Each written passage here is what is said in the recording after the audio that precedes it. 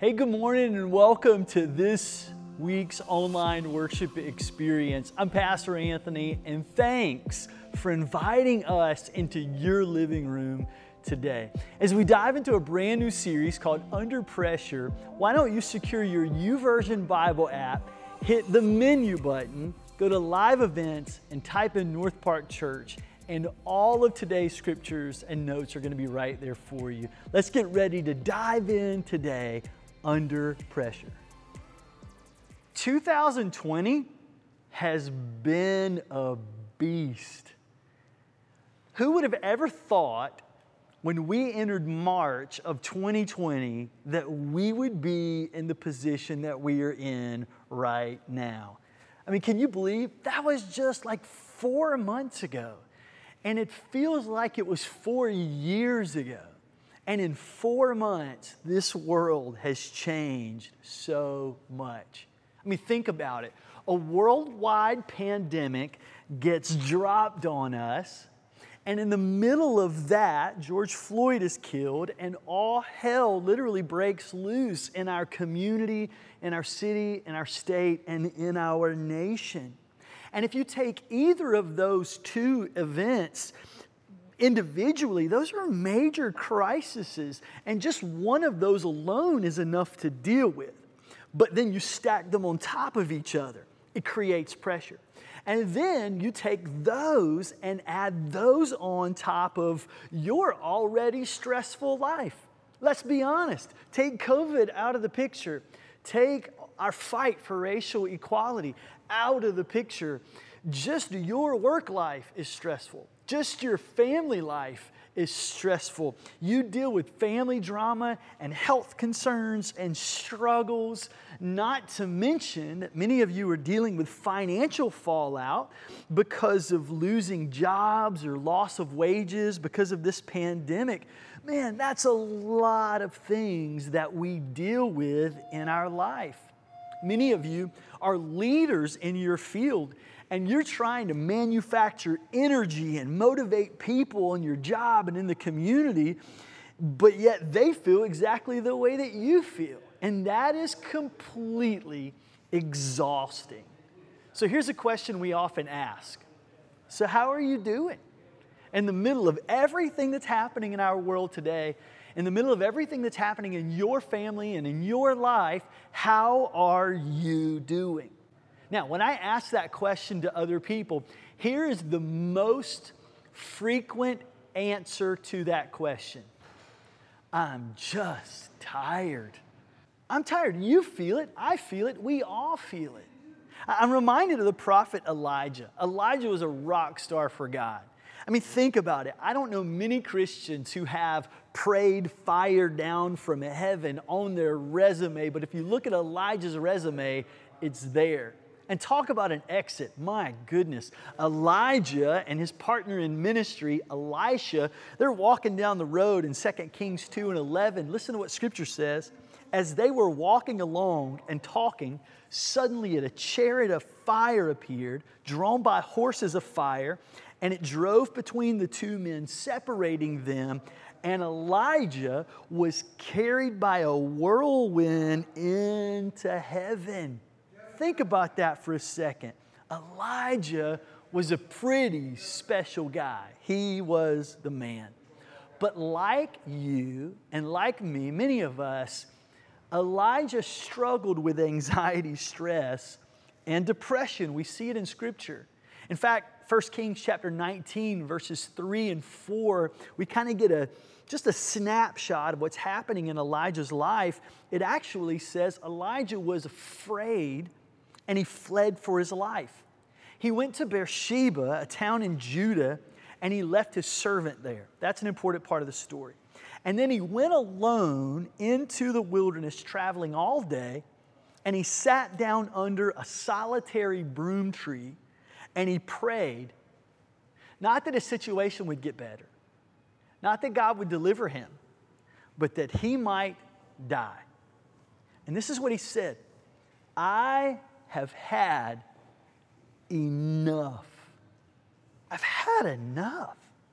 How many times over the last 4 months have you looked at your life, you've looked at your family, you've looked at your situation, you've looked at the condition that our world is in, and you've said those words, I have had enough. Now, when we've had enough, there's a few things that happen that we have to be self-aware enough to know when we're doing these things. Here's a few. When we've had enough, we overextend ourselves.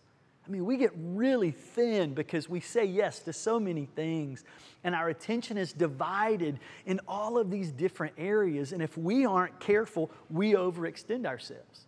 When we've had enough, we neglect ourselves.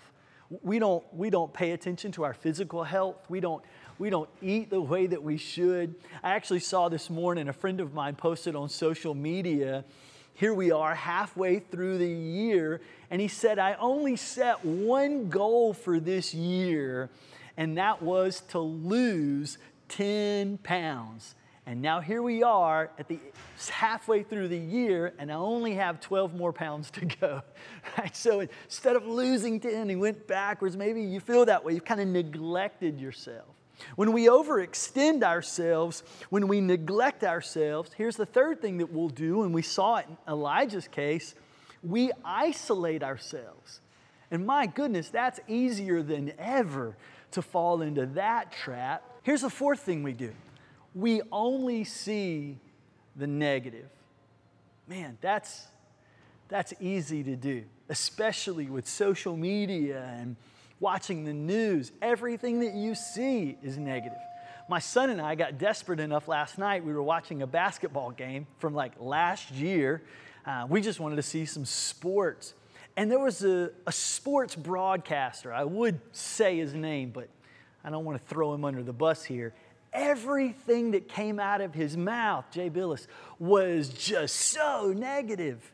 I mean, nobody could do anything right. And finally, Micah looked at me and was like, Dad, this announcer, what's his deal? Like, he's so negative. It's just easy for us defaulting to see the negative that's happening in our world, because if we're honest, there's a lot of negative things happening in our world. But it's all about perspective. And then as a result of that, here's the fifth thing that happens. We stop putting our trust in God. We almost feel helpless. Maybe you feel hopeless. And so instead of stepping out in faith and putting your faith and trust in Him, you want to just kind of retreat back into some place of safety and isolation. But the reality is you're only putting yourself in greater danger. Like Elijah, you're saying, I've just had enough. So here's my question. What is your current level of anxiousness? What level do you tend to start to feel more stressed, anxious, burned out, or even depressed? What is it that gives you life? What is it that sucks the life out of you? See, I think we've got to be self-aware enough and have the emotional intelligence enough to recognize when we are in a danger zone. Last week, Nicole Lewis was here, and we together talked about mental health and mental illness, and I shared with you my own personal struggle from years ago when I ended up going to a counselor. And it was in that counseling situation, because of anxiety and stress that drove me there, that I began to become more self-aware. And I realized I was at that place of burnout because I had layered on some pretty big life things without dealing with any of them. First of all, I lost my brother to his battle with cancer. He passed away. Then my daughter graduated from high school and went off to college. I had some other things that were happening, and things were just beginning to pile up in my life. And I recognized that when you pile up 3 or 4 big things on top of me, that's when I begin to deal with stress and anxiety. Now, we're all different, and I process things differently than you do, and so what may take 3 or 4 things for me may take 5 or 6 things for you. I'm not sure how you process stress and anxiety. What we need to do is be aware enough to know at what level do we begin to feel like we're just kind of losing it. Well, once we identify that, we can begin to take steps back from the ledge a little bit, create some margin in our life, and do some things that will give us life. Because there are things that will suck the life out of you, but there are also things that you can do that will give you life. I've come to understand there's a lot of things in my life I can't control. I can't control COVID-19. I can't control when we can come back together as a church family. I can't control racial division in our culture. I can't control a diagnosis that my wife may receive. All I can do is my part. Be faithful with what God has placed in my hands. Be kind to people, pray, seek God's face, and trust Him in the middle of all of these situations. But ultimately, I don't control them. But there are some things that I can control. While those things may often suck the life out of us, there are things that we can do to pour life back into us, that give us life. And those are gifts from God. Now, let me give you a few ways that I believe you can refresh your soul when you've had enough. Here's one thing. Know that God is moving, even when it may be hard to see. Now, I can be a very patient person, and I'm finding I'm a lot more patient with people and things that they're going through in their life, but when it comes to situations like sitting at a red light, I am not very patient at all. In fact, I can tell you the stoplights that will make you wait longer than any other stoplight in Wake County. Briar Creek and the corner of Capitol and Perry Creek. Like, you don't even want to sit at those stoplights. I lose my mind if I hit a red light in those places because I know I'm going to have to wait. I don't like to wait in the doctor's office. Just this past week, we went to a doctor's visit for Marianne, and what should have taken us about 45 minutes took more than 3 hours. It was so exhausting. Car repair. I hate sitting waiting for my car oil to be changed. There are just certain things that I don't enjoy, and waiting is one of them. But here's what you have to understand. There are times in our life where we have to wait on God. And waiting on God is not easy. But if you want to know how God is moving, you have to be willing to slow down, to wait, and trust Him in the process. And when we slow down and wait, His plans become so much more clear. And oftentimes, maybe when God's plan isn't very clear to you, His presence in those moments alone is enough. So while we want to hit the gas and we want to fast forward through these experiences, let's slow down and let's just see what God is speaking to us about, see what He's teaching us, and what we might learn in this process. Now, Scripture is filled with verses about waiting. Here are a few of my favorites. Psalm 27 and 14 says, "Wait for the Lord. Be strong and take heart and wait for the Lord." We had to be reminded twice in that one verse. Isaiah 30 and 18 says, "Yet the Lord longs to be gracious to you. Therefore, He will rise up to you to show compassion. For the Lord God is a God of justice. Blessed are all who wait for Him." Here's another powerful verse. Isaiah 40, 29 through 31. It says, "He gives strength to the weary and increases the power of the weak. Even youth grow tired and weary, and young men stumble and fall. But those who hope in the Lord will renew their strength." I love this word picture. "They will soar on wings like eagles. They will run and not grow weary. They will walk and they will not be faint." God gives us strength in those moments where we are waiting, even at the DMV. So we've got to make sure that we know God is moving, even when it doesn't feel like it. Here's the second thing. Honesty with God is spiritually healthy. Do you realize that God can handle your doubt? God can handle your fear. He can even handle your frustration and your anger. In fact, Psalm 139 says this, Search me, O God, and know my heart. Test me and know my anxious thoughts. See, I'm going to have anxious thoughts. What I do with those thoughts is what's important. And the verse continues, see if there be any offensive way in me, and lead me in the way of everlasting. So in the middle of my anxiousness, God, lead me, guide me, help me today. Make sure that my steps honor you, my steps trust you, that I recognize that the steps of the righteous are ordered by God. It's putting my trust in Him every single day. And here's a third thing we've got to do. Figure out where you will get your water. Figure out what's going to give you life, what's going to replenish you. Now, let's talk about where you're not going to get it. Working harder, just putting your head down and just getting it done, that's not going to fill your tank, okay? Second thing, trying to gain approval from all of these people in your life, it's only going to suck the life out of you, not give you more.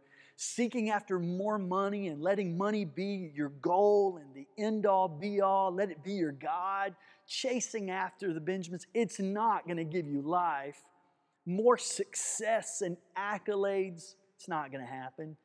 These unhealthy diversions that we take, these vices that we have, the way we self-medicate, it's not going to give you life. It's only going to suck more of it out of you.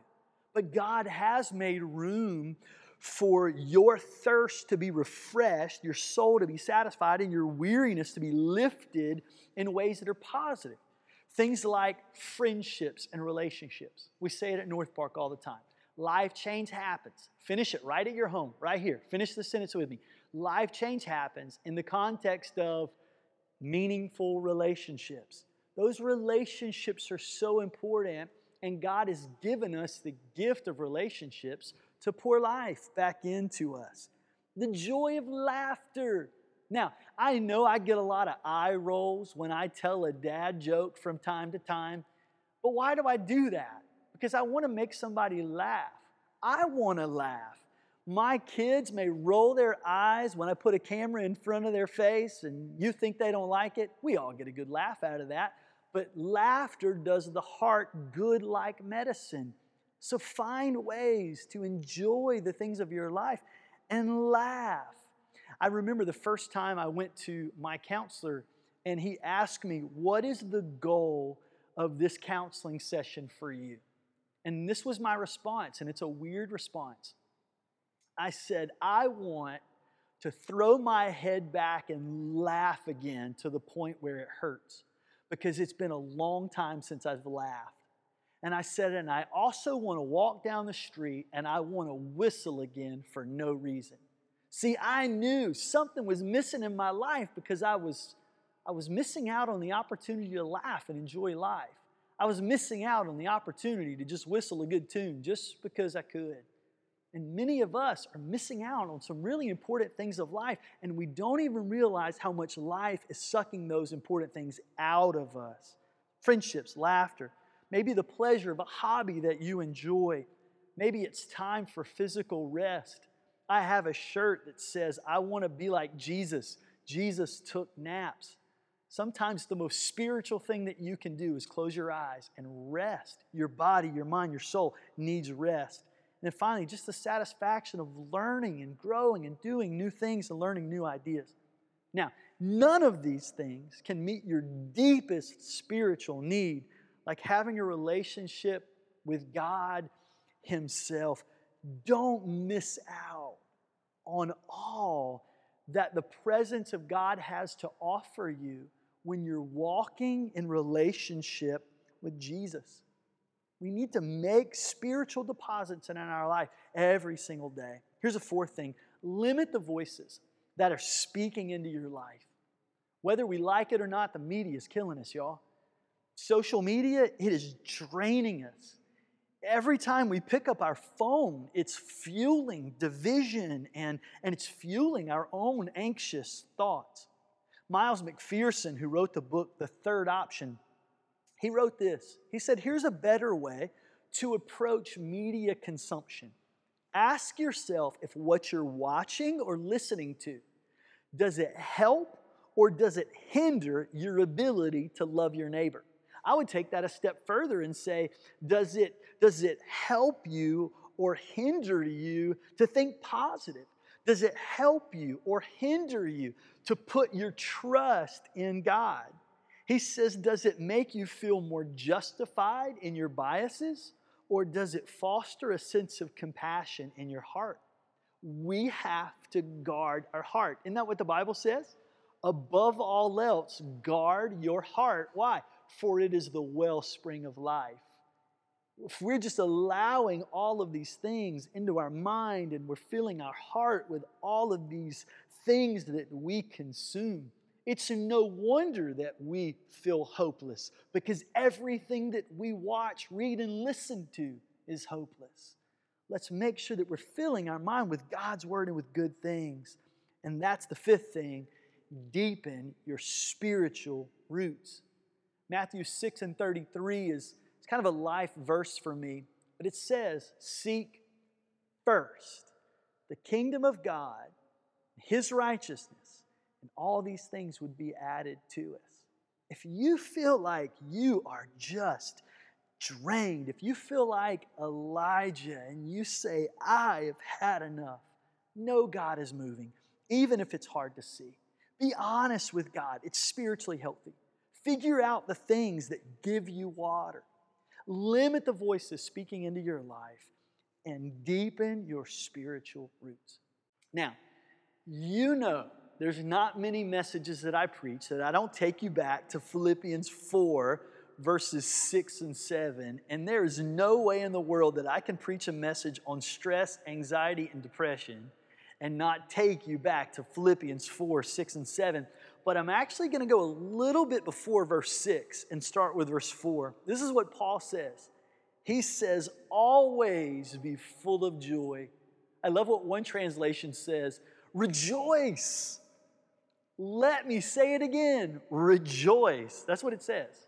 And then verse 5 says, let everyone see that you are considerate in all you do. Remember, the Lord is coming soon. In other words, you don't have to be without hope. You don't have to be hopeless.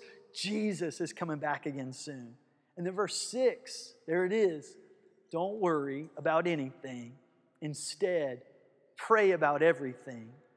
Tell God what you need and thank Him for all He has done. And then here's the result. Here's the blessing that comes from following God's Scripture that we can apply to every situation in our life. Then you will experience God's peace, which exceeds anything we can understand. His peace will guard your hearts and minds as you live in Christ Jesus. Let's pray together. Lord, I thank You that in the middle of some of the most trying times that we've ever experienced, that we rest in the assurance that You were there. None of this catches You off guard. Lord, You see the beginning, You see the end, and You were with us through it all. And I pray if there's someone that's watching this today, listening to this today, that they don't have a personal relationship with You. They don't know You in that way. Lord, I pray that they would pray in the privacy of their devotion, Lord Jesus, I invite You into my heart. I confess that I'm a sinner and I need Your grace. And I ask that You wash me, You cleanse me, and You set me free. God, I pray that You would help us to gravitate toward the things of our life that just give us life and that refresh us. And if there's someone today that they just feel like they've had enough, Lord, that they would feel the warm embrace of Your Spirit today, Your loving embrace. In the mighty name of Jesus we pray. Amen and amen. Thank you so much for joining us today and inviting us into your home for this online worship experience. You literally made our day when you logged on today. If this is your first experience at North Park, we want to learn more about you. So why don't you just go to northparkrdu.com and hit the digital connect card. Also, we would love the opportunity to join with you and pray about anything that you need in your life. We have a button on our website where you can request prayer, and we commit that we will pray bold prayer over your life simply because we believe bold prayer honors God and God honors bold prayer. If you would like to invest today in the mission to build lifelong followers of Jesus, we also invite you to hit that online giving button on our website.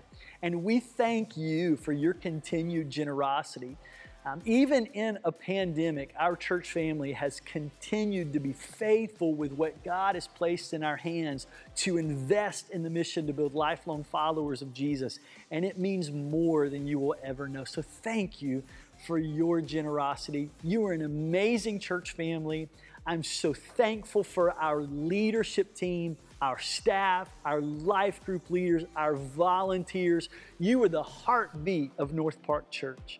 Teamwork really does make the dream work, and I can't wait to see you in those red t-shirts at Riverbend Middle School very soon when we get the opportunity to worship together again, face to face.